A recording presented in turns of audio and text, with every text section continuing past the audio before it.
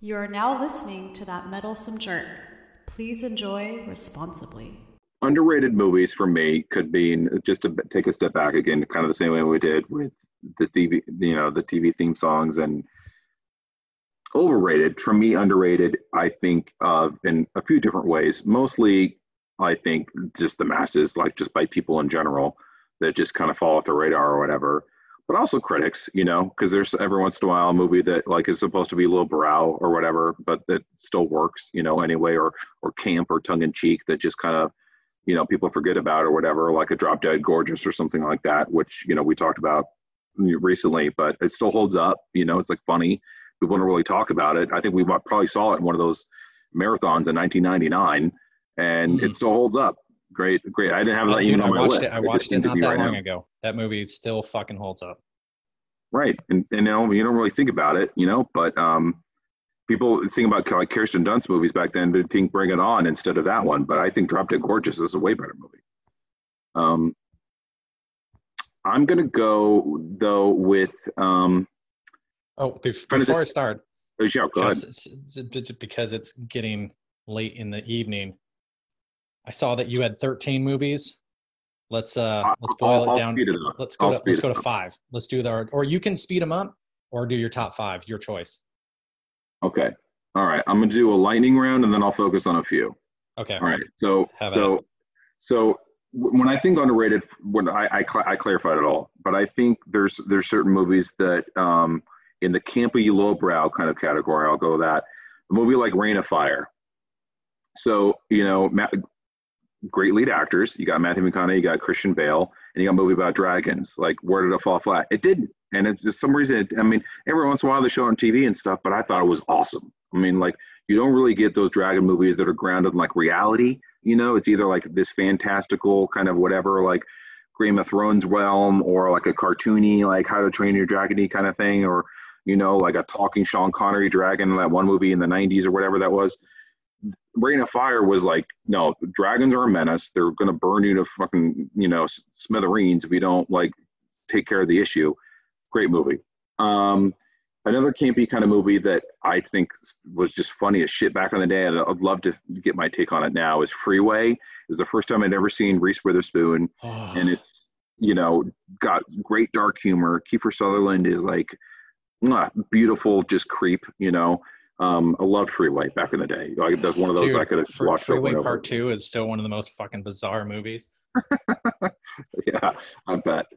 And then, this movie, look, it gets lumped in there sometimes with like the 80s classics, but not really. And when you think John Cusack movies, there's so many others that like rise to the fore for like the masses, I suppose.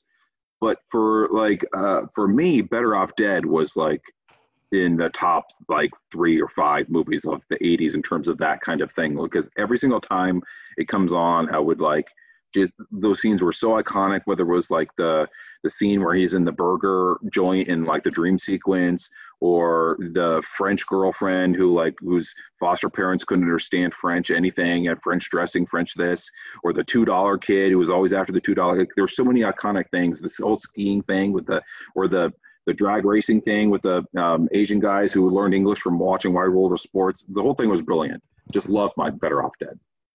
And I think it gets underrated in terms of 80s movies, whereas Breakfast Club gets overrated. So that's my 80s hot take. And then another 80s movies that flew under the radar that I liked as a kid, I'd love to, get that take as an adult again, is Explorers with Ethan Hawke. And that was just such a like inventive movie. Like, the idea of like kids going into space, it's like, a kid wrote it and somehow they brought it to life. The 80s was great at that, like Never Ending Story, all these other kind of like movies that, you'd think of like in your head as a kid, and somehow they like made it come to life, all the Jim Henson stuff, like Labyrinth, all that. It was just crazy. Love all that kind of stuff. And then there's another movie, more modern, that I think just kind of flew under the radar, but ended up getting this guy his own TV show, really, where he was cooking, is Jon Favreau's Chef. And because not really much happens, he like is just traveling around. Nothing really dramatic happens. He doesn't not bond with his son. Like he bonds with the son and gets stronger. Yeah. And it's just him making food for like a couple hours, and you just feel like you're there with him making food. I thought it was great. I loved Chef. So that's my kind of, I'm just going to plow through those kind real of quick before you move on. Please. Yeah. Reign of Fire, I saw in theaters. I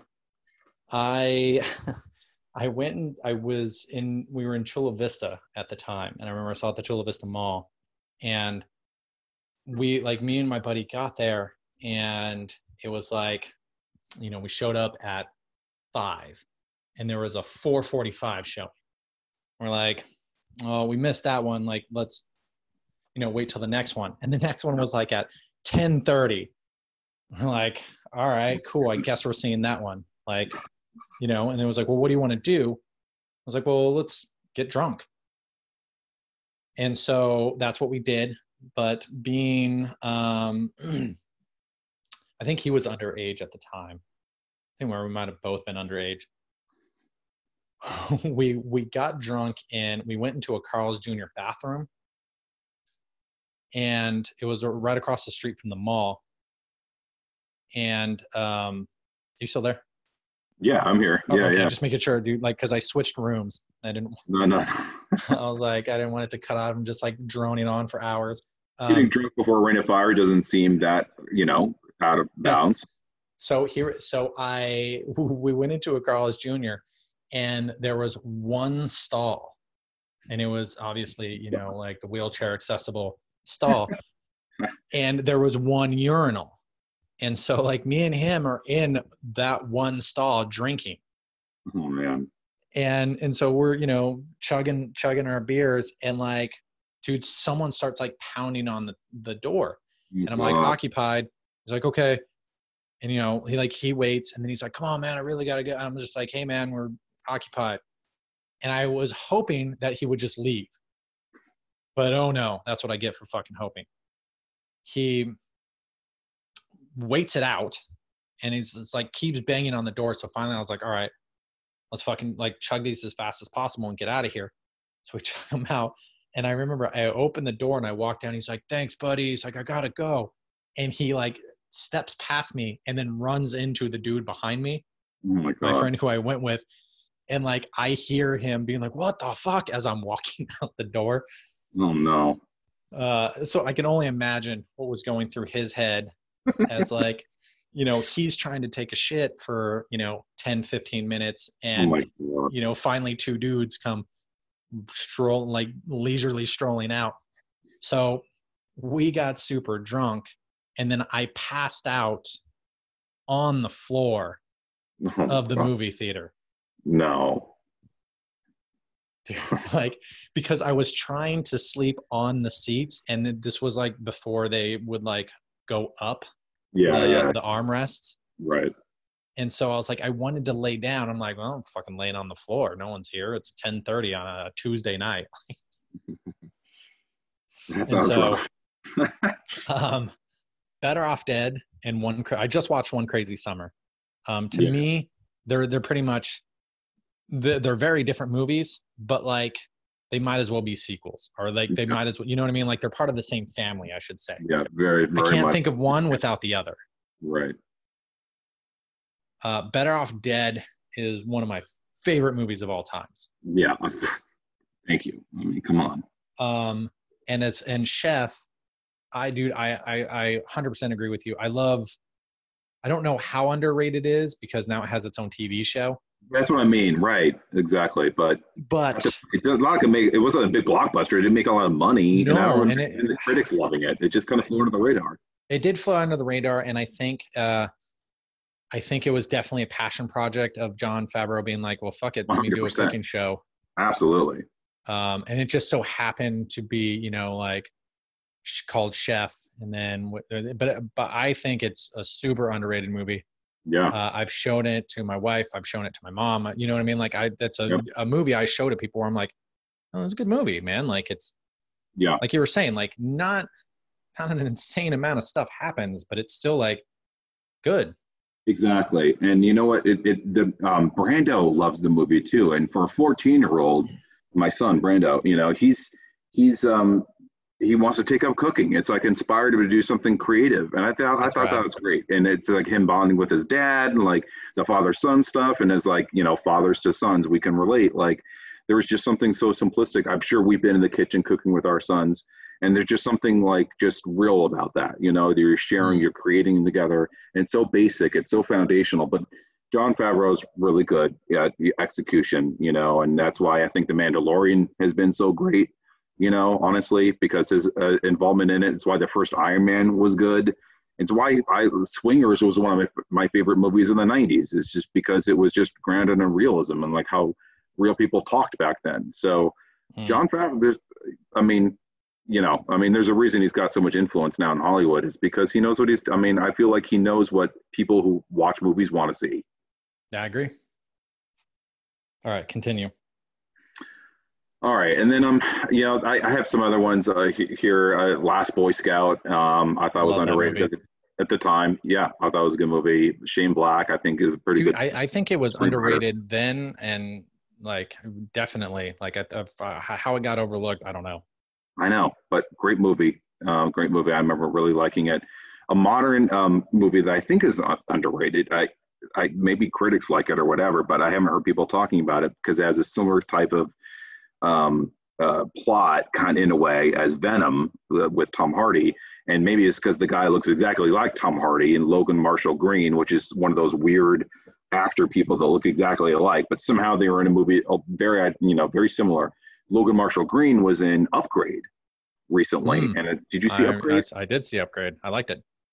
Me too. And you know what? It was one of those movies going in. Next guy as well, but I thought Upgrade really handled those themes of like, okay, a consciousness inside of you and control and all that kind of stuff very well. I thought going into it that I would like, dude, I avoided it. And like, because I saw, the commercial, I was like, I'm not watching that. Right. And then I think it was on either it was streaming or I pirated it or something. But like, I ended up watching it one day and I was like, it was actually pretty, dude. My wife stopped what she was doing and would like sat down and watched it with me. Yeah. You know what I mean? Like she was catching bits and pieces. Yeah. Yeah. I just, there's something about that movie I thought that was, and it was like crisp, it was like boom, boom, boom. It really kept me on the edge of my seat. All right, I'm going to go back to the 90s for a little bit further example that I think has gotten some attention in recent years, and I'm glad it has. And from a director whose films can be really campy and bad sometimes, like the Batman remakes, and it's from Joel Schumacher, actually, but he directed the movie with Michael Douglas called Falling Down, and I remember seeing it in theaters when I was like 13 years old with my parents.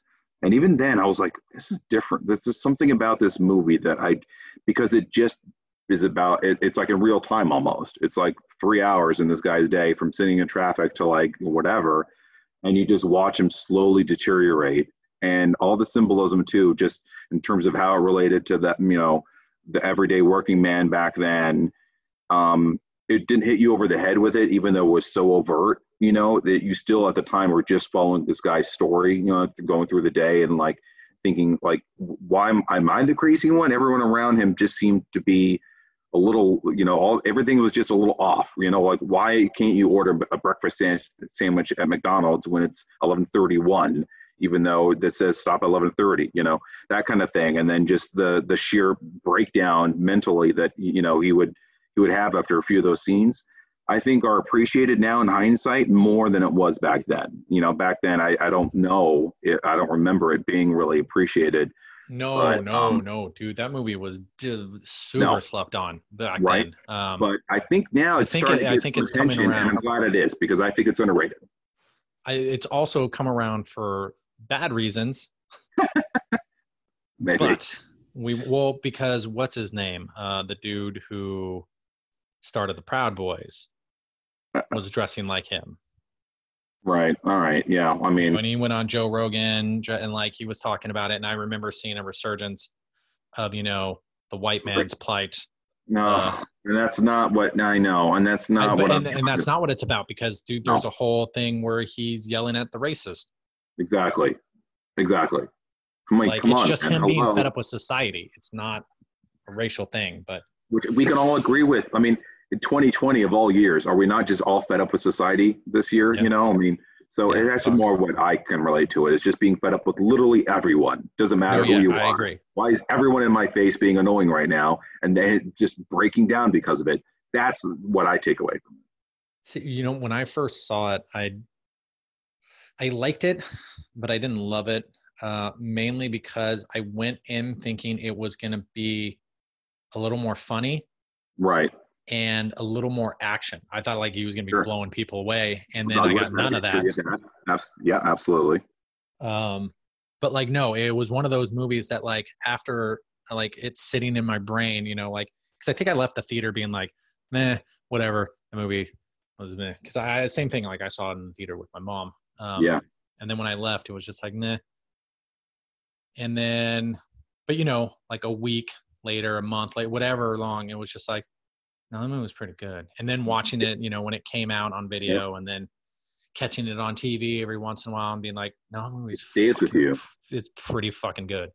But it stays with you. There's certain movies. That's the thing. It stays with you. Like, it stays with you. Unlike certain movies, dude, I remember watching X-Men Part 2. Yeah. The Dark Phoenix, which apparently they can't get right. Oh God. Yeah, no, they can't. I remember watching that movie and being like, oh, I've never seen this movie. I want to see it. And then like, renting it or whatever. And getting to the end, and there's like that end scene and being like, X3 or X2? 2. Okay. Wasn't it Part 2 where it's the Phoenix? Because I thought 3 was... 3 is where she goes Phoenix, I thought. The original one with Hugh Jackman, that one? Yeah. Yeah, where what's her face? Famke Janssen ends up destroying everyone. That's the third one, I think. No, it's not, because I feel like she's already bad in the third one. Oh, you're talking about the end of the second one where she discovers the Phoenix powers. Yes, and it's the Phoenix like in like the water. Right. Okay. So I'm right? It's Part 2. Getting confused, but I remember what you're talking about. Yeah, but anyway. No, it's gonna drive you crazy. Dude, watching it, I got to the end, and it's the fucking fiery Phoenix scene, and I was like, oh, I've seen this already. You know what I mean? Like, yeah. But the bad thing is, I had watched the entire movie, and not once was I like, I've already seen this. Yeah. It wasn't until that last scene I was like, oh yeah, I've already seen this fucking movie. And like kind of going back how we were talking about like Star Trek and like James Bond, where I'm like, I couldn't tell you what none of those movies are about. Stay with you. No, it doesn't stay with you.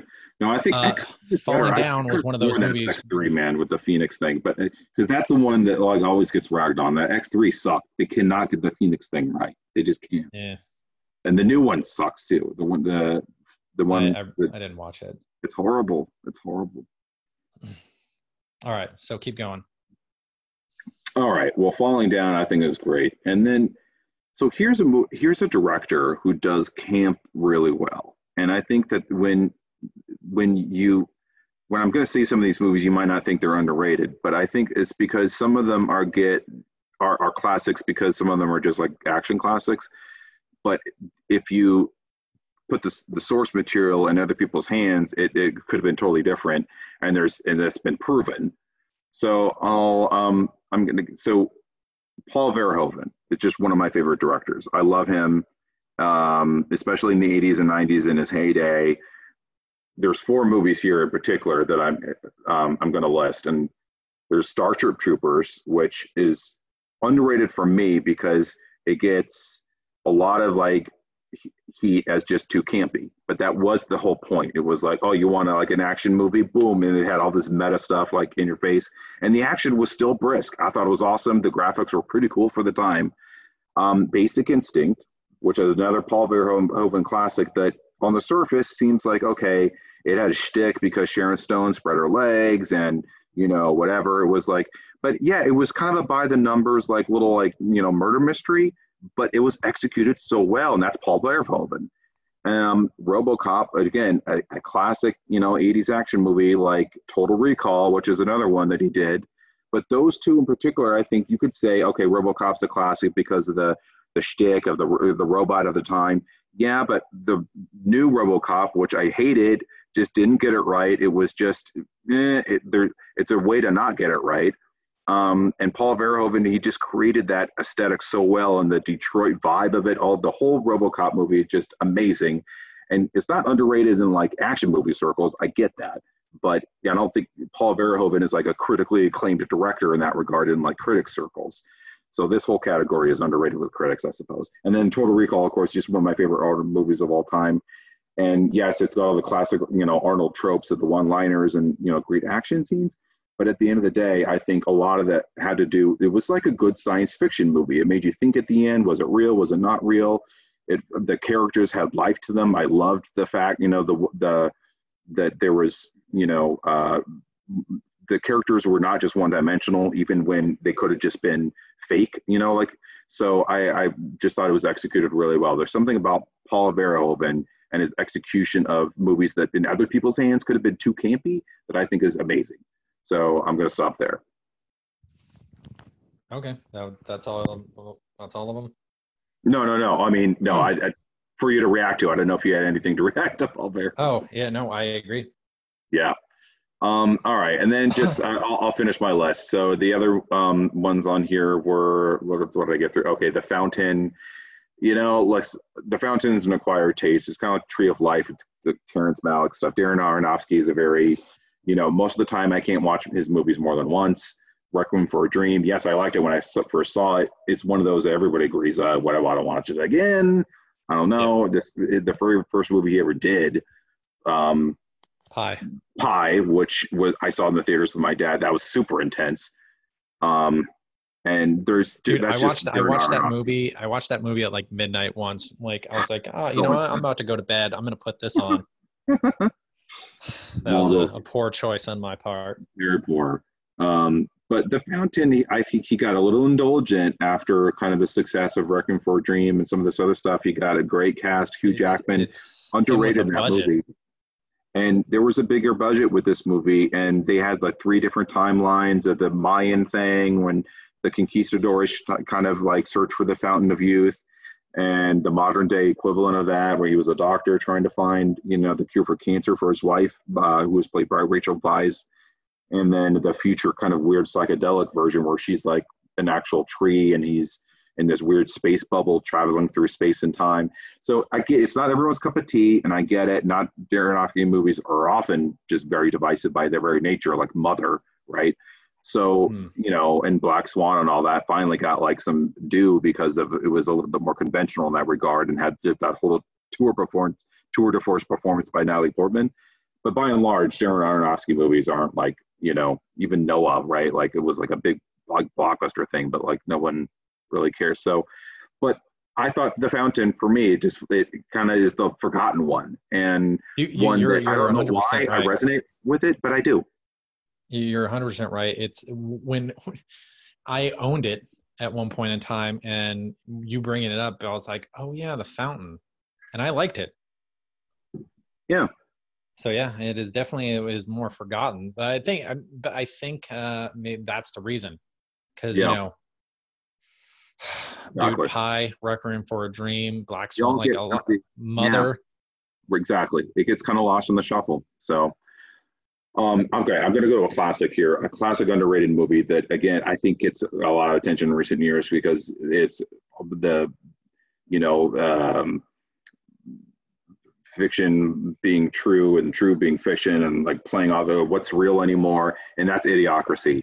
And I shouted it from the rooftops since it first came out. I've always been a big Mike Judge fan, but Idiocracy holds up and holds up and holds up the more stupid we get as a society and every culture. 2020 of all years, you got to admit Idiocracy holds up. It just for sure. I think, dude, with that movie found another life once Trump got elected, because you heard so much about like President Camacho. Yeah. Yes. You know what I mean? And like, because I remember during that time, like my wife had never seen it. And she was just like, what is this movie? And I'm like, fucking please let me sit down. Let me enlighten you. Yeah. For sure. And And then I think my last one here, and not last but not least, is Apocalypto. So Apocalypto got made in a time when I think a lot of people were hating on Mel Gibson. That might have been right after he said some harsh things, and understandably people were upset at him, and he was getting kind of blacklisted and stuff. But say what you want about Mel Gibson, but the guy can make a movie, and I think that Apocalypto is one of those movies that is so true to itself, and say what you want about again, but he filmed it in Mayan, and the fact that they were all speaking in Mayan, it was such a realism to it. I've never seen anything like it, and I still haven't seen anything like it since. The production quality that went behind it meant that you could actually, it looked like there were, you were back in Mayan times with these huge pyramids, thousands of extras and cast members, and these huge sweeping sets. And the warfare in it, like Mel Gibson knows how to shoot a great battle scene. I remember loving Braveheart when I was 15 when it came out, and I just think it's one of those that kind of gets lost in the shuffle because it's not in English.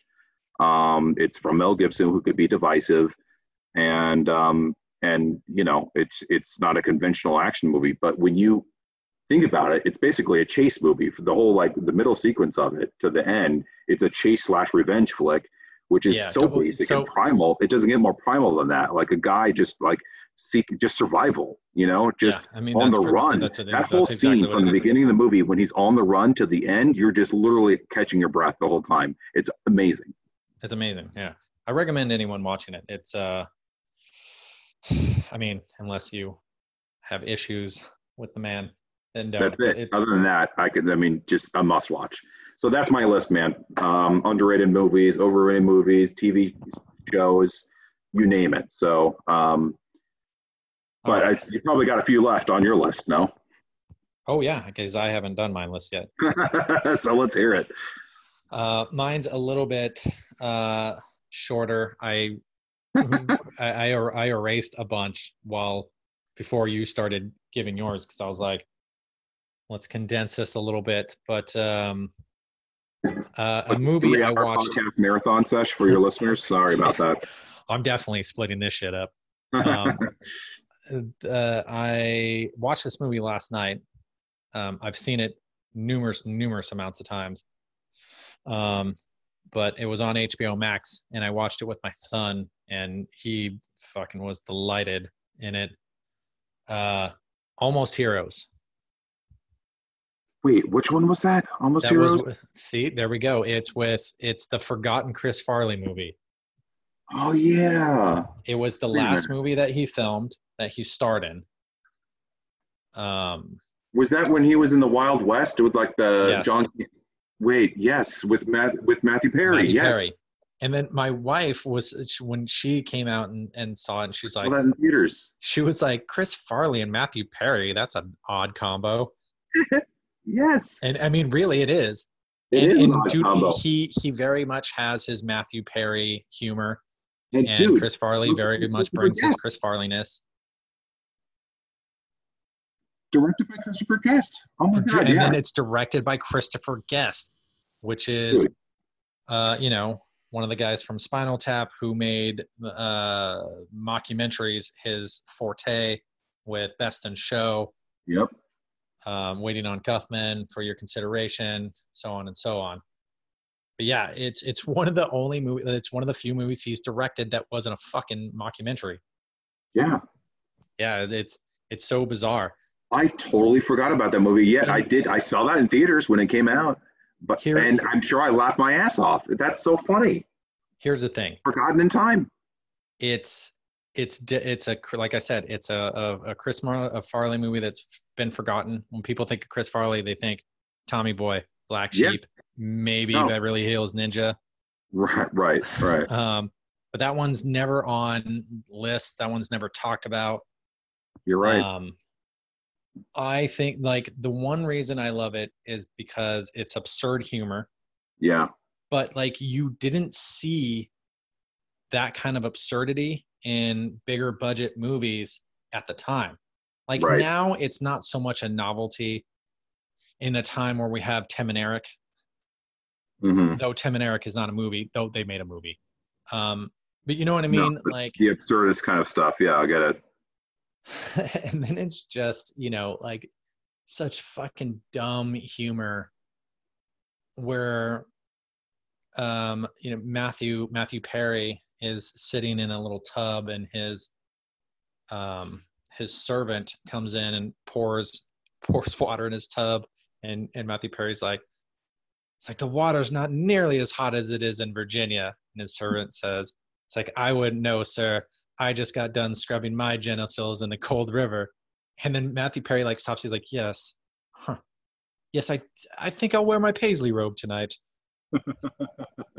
Like, it's one of the jokes that I laughed super hard at, but like, it's a joke too that I've like said to tons of people and they're just like, am I missing something? Oh, come on. You know what I mean? But like, obviously I butchered it a bit, but like his timing is like, you think he's going to be sympathetic and be like, oh yes, or say something polite. And it's like, I think I'll wear my paisley robe tonight. It's so fucking stupid. And then there's a dumb scene with Chris Farley where he has to get an eagle egg, but like he ends up eating it. Oh my God. I vaguely remember that scene. And there's a scene like he'll grab the egg and you hear the like an eagle screeching, and they show the same stock footage of the eagle each time, and he gets attacked by this eagle like 4 different times. Yeah, right. And it's like, even when like there's a scene where he gets attacked by it and they're nowhere near where it took place the first time. Yeah. Like they're on like the opposite side of America, and it's like this fucking eagle comes out of nowhere and he like looks and it's that same stock footage. And like, dude, just that stupid joke. That's the kind of stuff that makes you laugh each and every time you see it, which is like there's a guttural kind of laugh with those kind of laughs that I think are more rare, sadly, with comedies now. There's something about Chris Farley, I think, that like actors like that could really bring it out, And Chris Farley could just bring out like guttural laughs with his just physical humor alone. And you combine it with like the absurdist shit that like Christopher Guest could bring to it. Mm-hmm. I don't know why that movie doesn't get as much love. That's so true. That's so funny that you brought that up, because I totally forgot about it. The thing I like about it is there's very stupid humor. Yeah. Where, fucking very broad, Chris Farley just yelling and being stupid. Yeah. But then there's like a joke where in the very beginning of the film, and then I'll leave it at this because I don't want to spoil all of it in case anybody wants to watch it. But there's a scene in the beginning of the film where he's going to get hanged. And the reason he's getting hung is he got drunk and like danced with an officer. And like they're reading the charges and they're like, he waltzed with an officer through the hall. And this lady's like, oh, like faints. Like they're so overreactive to like his, you know what I mean? Like, who the fuck gets hung for, like, you know what I mean? So there's the absurdist. It's insane behavior. Yeah, it's just absurd. There's also like the very like subtle, like, you know what I mean? Like, I don't even think I picked up on that as a joke when I was a kid. Right. But definitely as an adult, I was like, what the fuck? That's so stupid. Right. Speaking of absurdist, another one was Slackers, not the Richard Linklater film. Right. And then not the one from the 90s with what's his name, who made out with Salma Hayek and Penelope Cruz. No, like the college one, the one with like Jason Schwartzman. With Jason Schwartzman. Yes. And like Devin Sawa. Yes, and Jason Segel is in it. Okay. And who else? One of the Petes, the older Pete from Pete and Pete's The Adventures of Pete. Right. Oh my God. But just right. So it was marketed. It was marketed as like another American Pie. Yeah. Just very like straightforward. Hey, it's a raunchy. And I didn't want to see it in theater because I remember seeing the commercials and be like, nah, no, thank you. because it just seemed like another ripoff, you know, some National Lampoon type sexcapade. It's fucking, but dude, it has some bizarre scenes in it. And I remember, and I won't go into too much detail, but one of the scenes is Pete from Pete and Pete is on the couch singing a song. He's singing She'll Be Coming Down the Mountain. And like he's singing it, and then somebody's singing with him, and you don't see who's singing with him. And like the camera starts kind of panning around, you know, to him. Right. And you see that he has a sock on his dick. and it's singing with him on his erect dick. and like, so him and his erect penis are singing to each other. And then what's his name? Devon calls, and like the first thing he's like, he like calls and he answers. He's like, "What are you doing?" He's like, "Nothing."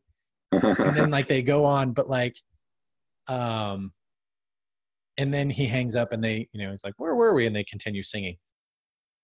I remember when I saw that, it caught me off guard. So, because I didn't expect it to be absurd. And then they just like dive into these like not of like reality. And then it's kind of and then it gets kind of like weirdly dark at times, right? Where it does get weirdly dark. It's I will say this: if it's only sin is being like tonally all over the place, right? Where I think in today's day and age plays better than back then, because now we have things where they're kind of like shows like Atlanta, where, you know what I mean, it's like you can in one half an hour, dude, it's kind of all over the place. It could be multiple things, and it could be multiple things, and as long as it's well written, you know, you can be along for the ride, right? Which I know goes against my statement of Alien. No, but this was like 2002, and the type of genre that it was marketing itself towards was expecting like a very run-of-the-mill American Pie type of comedy. Yeah, and it definitely wasn't that. And I think right, very absurdist. So both of those are very absurd, and both of them caught me off guard because I was expecting straight aheadness. Right. And neither one live in actual reality. Slackers is a little more disconnected from reality. Yeah. Than Almost Heroes, but Almost Heroes is pretty close. Right. So what else? Okay. Another kind of twofer is two movies from the 80s that I think hold up just as well. Like I would put them on and be like, to any, you know, buddy who watches movies and be like, no, this like not, and you know what I mean? Like sometimes you have to be like, they do some explaining, like, no, it was the first of its kind. And, you know, you know, like no, I think these can hold up just as well. Real Genius. Oh, so good. Which almost didn't put it on because I feel like the people who know it like it. Like I don't feel like it's necessarily like underrated, but I don't feel like it's a movie that gets brought up very often. Like I don't think like when people talk about 80s comedies, Breakfast Club always gets thrown out there. Or you know what I mean? Or like any 80s movies. Or even like, Top Secret. If you're going to go Val Kilmer, you get Top Secret more than Real Genius. But see, I watched Top Secret recently. It doesn't hold up as much as Real Genius. I agree with that. But yes, Top Secret dude, I loved that movie growing up. But like I tried to watch it with my son and like he wasn't having it. I think a lot of the jokes he didn't get. I think that's probably what it was too. Yeah, a lot of the Abram Zucker kind of comedy depends. You know, sometimes the jokes are adult, or sometimes you're laughing, you don't even know why you're laughing. It's just the delivery of it, like an Airplane. Half of the jokes I didn't get when I was a kid, but I do now. You know, but I still was laughing back then. I don't know. But I mean, there's certain things that just like either don't exist anymore. Yeah, you know what I mean? Like because it's from a time gone. Yeah. Whereas in Real Genius, it's about, you know, it's Big Bang-ish, where it's like a young kid gets into college, himself, and like dude, like the actually being smart. Well, yeah, like, and they were talking about like the real science behind it. Like there's actual It's not just fucking like when you watch Hackers, like yeah, yeah, dude, like fucking like they actually hired scientists to do it, but like right. The movie itself, it starts off with a group, like a government agency, looking at a high-powered laser that they can kind of either shoot from the air or space to a specific target, and like it kind of will destroy, like, you know what I mean? It's a one-time thing, right? And that you can kind of take out someone from anywhere, like, and then they would like there was no trace of where it came from. Yeah. You know what I mean? It was just like, which they explored in Captain America: Winter Soldier, didn't they? Did they do that? Yeah, with the things that they were trying to kill, like the people before they were guilty. That's what they were trying to shoot down. When Shield finally got revealed that they weren't being operated by Shield anymore, and they were they were all Hydra agents and all that. Robert Redford was like, no, we're gonna do this and shit. It's the same concept. That's interesting. That you're right. That was 80. That was 85. 85, yeah. And what we'll do, and there's like a lot of themes in there that like are still, I don't know, not valuable, but like they still hold true to today. I think so. And I think the comedy holds up. Yeah. You know, there's like some super witty one-liners. There's obviously some cheese. But it subverts enough of those cliche expectations you might be expecting with like a coming of age college kind of story that keeps it just like unpredictable enough too. You know what I mean? When I think that separates it too from some of the other movies in the 80s that were just more rote, you know? Yeah. Well, I mean, here's the thing. And like, I've watched a lot of these 80 movies, like The Secret of My Success, which I think is a great movie, but like I understand why it's not the widely praised Michael J. Fox. It's not the go-to Michael J. Fox movie, right? Dude, clearly like, it's not Back to the Future. It's but like when you watch it, it's very like you can tell that they had somewhat of an idea, and then it was heavily edited, and like you know what I mean, like because partway through you're like, what are they doing? You know what I mean? Like, a lot of 80s movies suffer from that, where they're like, we're going to make a movie about what? Fucking fuck you, you're fired. Yeah. You know what I mean? And then they just start kind of shooting, or they had a movie and it was like, all right, well, you know, now 2 hours is the norm. But it was like, you know, during the coke-fueled 80s, they're like, we need to shorten this shit up. 70 minutes, max.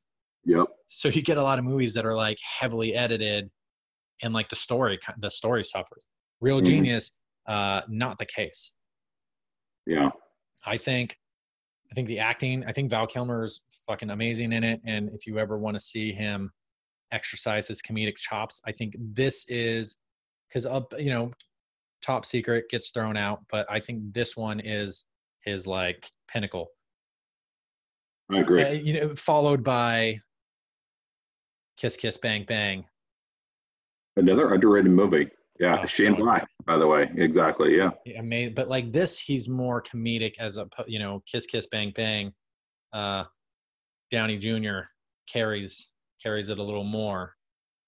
Like Kilmer's a little more of the straight man, but still knocks it out of the park. But yeah, I think.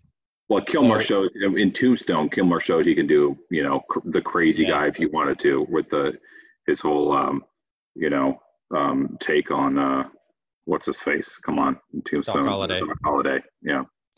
So that I think is super underrated. But the second movie from the 80s, I think is crazy underrated. Mainly because at least with Real Genius, I feel like there's some, you know what I mean? Every once in a while, fucking someone will make a popcorn reference or Tears for, you know what I mean? Like I'll see on Reddit, like something, you know, and like I'll find the random Real Genius references. They're very random and they're very few and far between. Yeah. But they're there. The next movie, I've never seen any fucking references to, The Money Pit. which is funny because I remember being like a thing at the time because like Tom Hanks was like prime like comedic days, like before he went drama, and Shelley Long was like, I don't know if she had just been replaced on Cheers or if she was still just like riding high on Cheers before Kirstie Alley took over. But that whole I think she was still on because it was that movie was 85. So then yeah, 86. That was prime Cheers. Exactly. So you get Bosom Buddies, you get Cheers, you know, and it was like, oh my God. But history has forgotten the Money Pit. Very much so. But dude, there's nothing like, especially, I mean, man, just some of the humor. I think they take their time again with it, with the frustrations, with some of those jokes, with the staircase and all that kind of stuff. It's just like, oh my God, it's hard to watch, but you're like, you can't not watch. Agreed. Like, oh yeah. He's one of the main the dude who directed Money Pit is one of the main guys, obviously not Yul Brynner or James Brolin, from Westworld, the movie. His name is Richard Benjamin. Oh, Richard Benjamin. That's right. Yeah. Which is a weird thing. And he also directed Milk Money and Made in America, that Whoopi Goldberg and Ted Danson. God, that's right. Movie. Yeah. Money. Oh my God, I remember Milk Money. Yeah. Good trivia. All right. Yeah. Nice. So I've watched that movie multiple times. I've shown it to multiple people, and I watch it at least once a year. That's funny. But dude, I think it, like the comedy, yeah, like the staircase, just like not only once you get past like the slapstick, because dude, it is slapsticky. Yeah, it is. I mean, that's on a grand scale, it is slapstick. Right. As well, by Jerry Lewis instead of Tom Hanks. Right. Once you get past that, I mean, you're really watching a demise, like the fucking demise of a relationship, like the crumbling. Which is like no different than Blue Valentine. That if you're gonna go that far. I mean, for the most, but like, dude, because it goes from like super slapsticky to almost like the end. You know what I mean? Like it starts getting like sad. It is sad actually, and then you start to get sad. Yeah. Yeah, I mean, but like it really does kind of like, it's almost, the house is a metaphor of like, well, when's enough? How much are you going to put yourself through when this is obviously not working? But I always thought the relationship with that like Russian dancer guy from like Die Hard, that I forgot the actor's name, but like, you know what I'm talking about. His character always like skeeved me out. And I always had this weird thing, because it came out when we were like kids. So I had this like notion of this guy. He was always going to like take my life away in the future. I never knew who he was.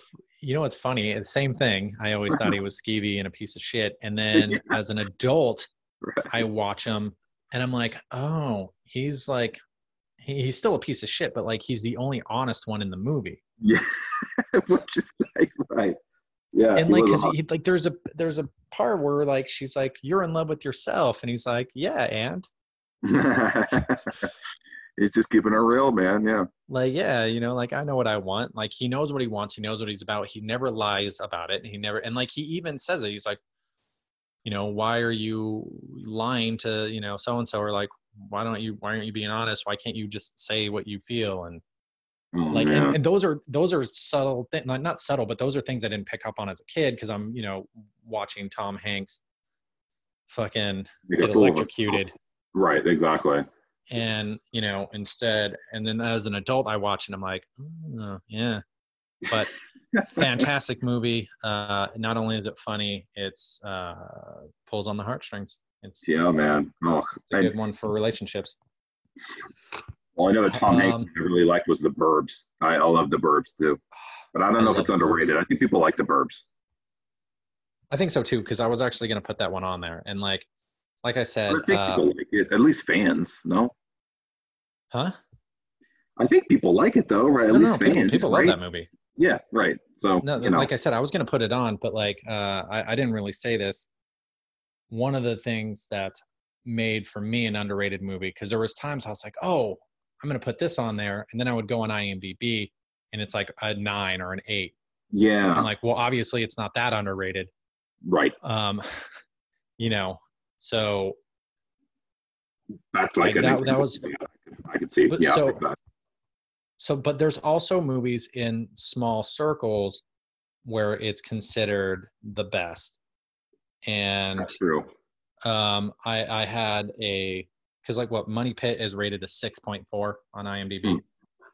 So there was that. I was like, well, if it's huge in this circle, should it be put on as well? So I tried to do a little bit of both. So like stuff that I don't really hear people talk about, and then it wasn't really like rated very well on IMDb. That's interesting. So let's go dramatic. Let's go dramatic because the last couple are comedies. Scenic Route. Was that with Josh Duhamel? Yes, very good. Okay. And then what's his name? Dan Fogler, who's like the heavyset guy. That was like your favorite movie of 2013. Dude, it was like fucking. It was my number one. You sent me your list that year, and that was at the top. That was your number one favorite movie of 2013 was Scenic Route. Dude, no one like when it came out, I told all my friends to watch it. I don't think not one of them watched it.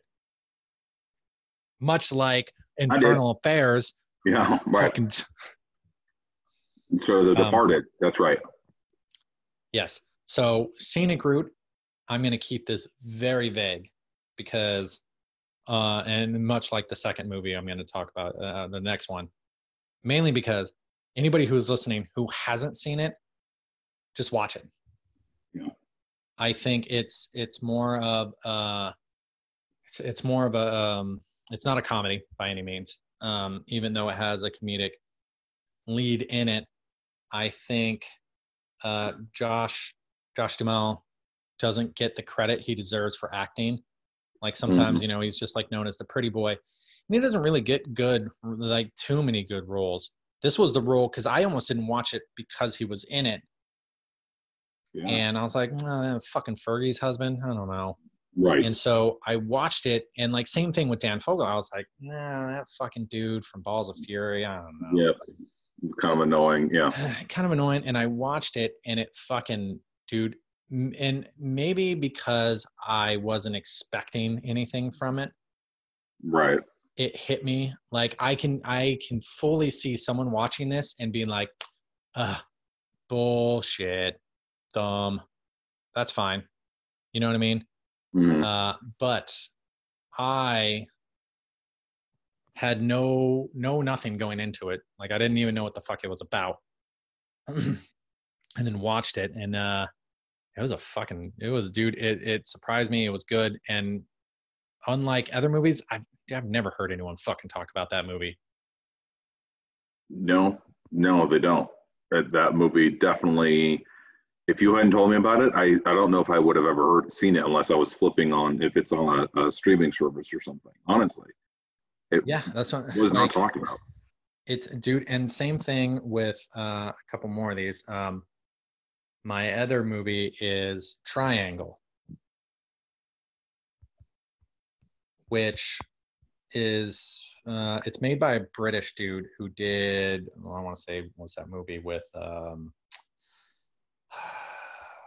fucking the horror movie, right? Yeah, he did Black Death with Ned Stark. With Sean Bean, right? Yeah. Sean Bean, yeah. And then he did a movie called Severance, which was really good. Triangle, though. Now, you want to talk about a movie that fucking caught me off guard? Like this was it. I'm really gonna say even littler about this one, other than I saw it on YouTube when I was just like bored in my room one day, and I was like trying to find any full movie that YouTube had uploaded. Right. And there was a bank heist movie that I forgot the name of, but it was pretty funny. But it wasn't like great. Like it wasn't the best thing I ever seen. But like for fucking, some movie that just someone uploaded onto YouTube, and it had actual actors in it. It wasn't just like a YouTube movie. Right. But like so this one was on there, and I remember, I don't even think I looked it up. I think I was just like, oh, a full movie, fucking play. And then dude, it was like one of the last movies I bought, because like at this point I don't really buy movies anymore. Right. Mainly, and well, like the last, I bought a bunch just recently because Criterion had a sale where it was like 50% off. So I bought like Repo Man, Blue Velvet, Brazil, you know what I mean? Like a bunch of these fucking movies, Days of Confused. Classics. You know what I mean? Like, so I was like, I'm getting all these. I remember I got that one though, because like, holy shit. Now, this is a movie I was talking about when we were talking about with Inception, where like, and this is the only thing I'll give away, like, pay the fuck attention to this movie. It's very much I feel like it's a movie that Lynch wishes he could do, but isn't smart enough to pull off. And yes, shots fired. Wow. But like, dude, I mean, it feels like an abstract movie, but if you pay attention, it's not. Where I feel like with a lot of Lynch's movies, even though I love them, sometimes I don't think he knows what he's doing. Sometimes I think he's just throwing shit at the board. Making shit up. Yeah, right. And there were, you know what I mean? I don't think there's like, here's the actual meaning. Like when I saw, did you ever watch Enemy? Enemy? No. Is with Jake Gyllenhaal, where like he runs into his doppelganger. Oh. No, I never actually saw that one. I don't think so. It was done by the dude who did Arrival, Prisoners, who's doing Dennis Villeneuve. Yeah, yes. No, I like him. I never actually saw Enemy though. That movie is fucking mwah. But like there's weird shit in it, but when you see it, you're like, well, he's a smart enough dude. I'm sure there's a reason for why I'm seeing what I see, as opposed to, come on, I don't think you know what you're talking about. Which is why I'm glad he's doing the new Dune remake, because that looks promising. Same. Yeah. So, Triangle, it's a movie that rarely gets brought up, even in like horror. It's border horror. I guess I spoiled a little bit, but. No, I get it. I mean, I trust your word when it comes to this kind of stuff. It's dude, it's a movie that never almost gets brought up, and it's one of my fucking favorite movies of all time. Like if I had to make that would definitely make it. Like talk about a movie like I only needed to see once, and I will never fucking forget it. I've seen it multiple times, but you know what I mean? Like the first time I saw it, I was just like, oh my God. Like I thought about it for days and weeks and months, and it was just like, holy shit, that was a good movie. And I watched all of his other movies because of that. Really? Wow. The other movies aren't as good. I mean, Black Death and Severance are as good, but like that one is the pinnacle. Like, you know what I mean? I started with the best. I did see Black Death. Which was a good movie. It was fine, like it brutal up at the end. God damn. But, yeah. So, Triangle, but that was another thing. I was like, did it blow me away more because I knew nothing going in? Yeah, no, that's fair. And it was just one of those like, what's this? And then I pushed play, and it was like, holy shit! It just takes over you. I didn't expect it to be. Those, you know what? You go and pursue movies like that. I think that makes you a unique film goer. Most people won't do that. Do you think? I mean, not the general masses. They're gonna settle on whatever Netflix tells them it's recommended for them to watch. It's so unfair. But you know what? Dude. I will say this about me. And and like I hate to keep bringing up music, but I remember my buddy Pat telling me about like some bands, and he's like, oh, listen to, like, have you heard of Tragedy or Doom Riders or so and so and so and so and this and this? And I was just like, no. Yeah. And then I listened to it and I'm like, holy shit, what is this? This is amazing. And then I go and look and I'm like, wait, this album came out in fucking 1999 and it's now 2009. I'm like, this shit's 10 years old and they have like 20 other albums, you know what I mean, and like a huge following. Like, how the fuck did this slip under my radar for so long? Mm-hmm. You know what I mean? And then I like fucking Mogwai or any of those, you know what I mean? It's like people don't like, there's a lot of people who don't know it, and it's like, what, this is a band that's been around for how long now? And like, you know what I mean? Plays shows all over the world. Yeah. And so I physically get I get angry thinking that there is an album and or movie out there that's amazing that I won't either see or hear because I just didn't take those extra steps to fucking find it. You know what I mean? Because I'm just like, oh, I'm just going to settle for this. And I'm like, because there's so many albums that I've heard where, like, I'll give you an example. The last year, it was like my number 2 album. And it would have been my number 1 album, but a band Via Satellite put out an album that fucking. Right. The band is called the Manana People, right? Mm-hmm. When it's folk Americana and like it had some stupid album cover, but like the name and the genre right away turned me off. I'm like, the Manana People, fucking Americana folk, boo. Because like generally I don't like Americana folk singer-songwriter bullshit. Sure. Put it on, dude, just on a whim. I was like, I don't know, just fucking check it out. And I pushed play, and the first song was okay. I don't even think I listened to the entire thing. I was like, meh. Skip to the next song. Was listening to it, and like they had this interesting chord change. I was like, oh, and that caught my attention. And like, it's very much horror folk. Like they have these weird dark like chords that, you know, like it sounds eerie and like fucking one of the songs I remember, like it was like it went into like at the chorus and like a theremin came in and I was like, oh yeah. I'm like, all right. You're right. Yeah, nothing screams like, all right, a little creepy, like bring in a theremin.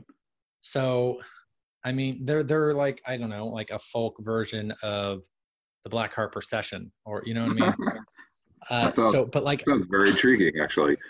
Dude, I think you would like them. I really think I'll send you. I love that kind of stuff. I'm going to Google it, man. The Manana People, like the tomorrow in Spanish, the Manana. Yeah. All right. Okay. But like, I would have never heard that had I not. Like if I would have just been like, nah, and fucking flip through, I would have completely missed that. Yeah. So it's the same thing with like, there's movies out there where I'm like, there's a movie out there like Triangle or Scenic Route or Tucker and Dale versus Evil. Fucking dude, so many movies where like it's not a movie that gets talked about. Yeah. But yet like it's one of my favorites.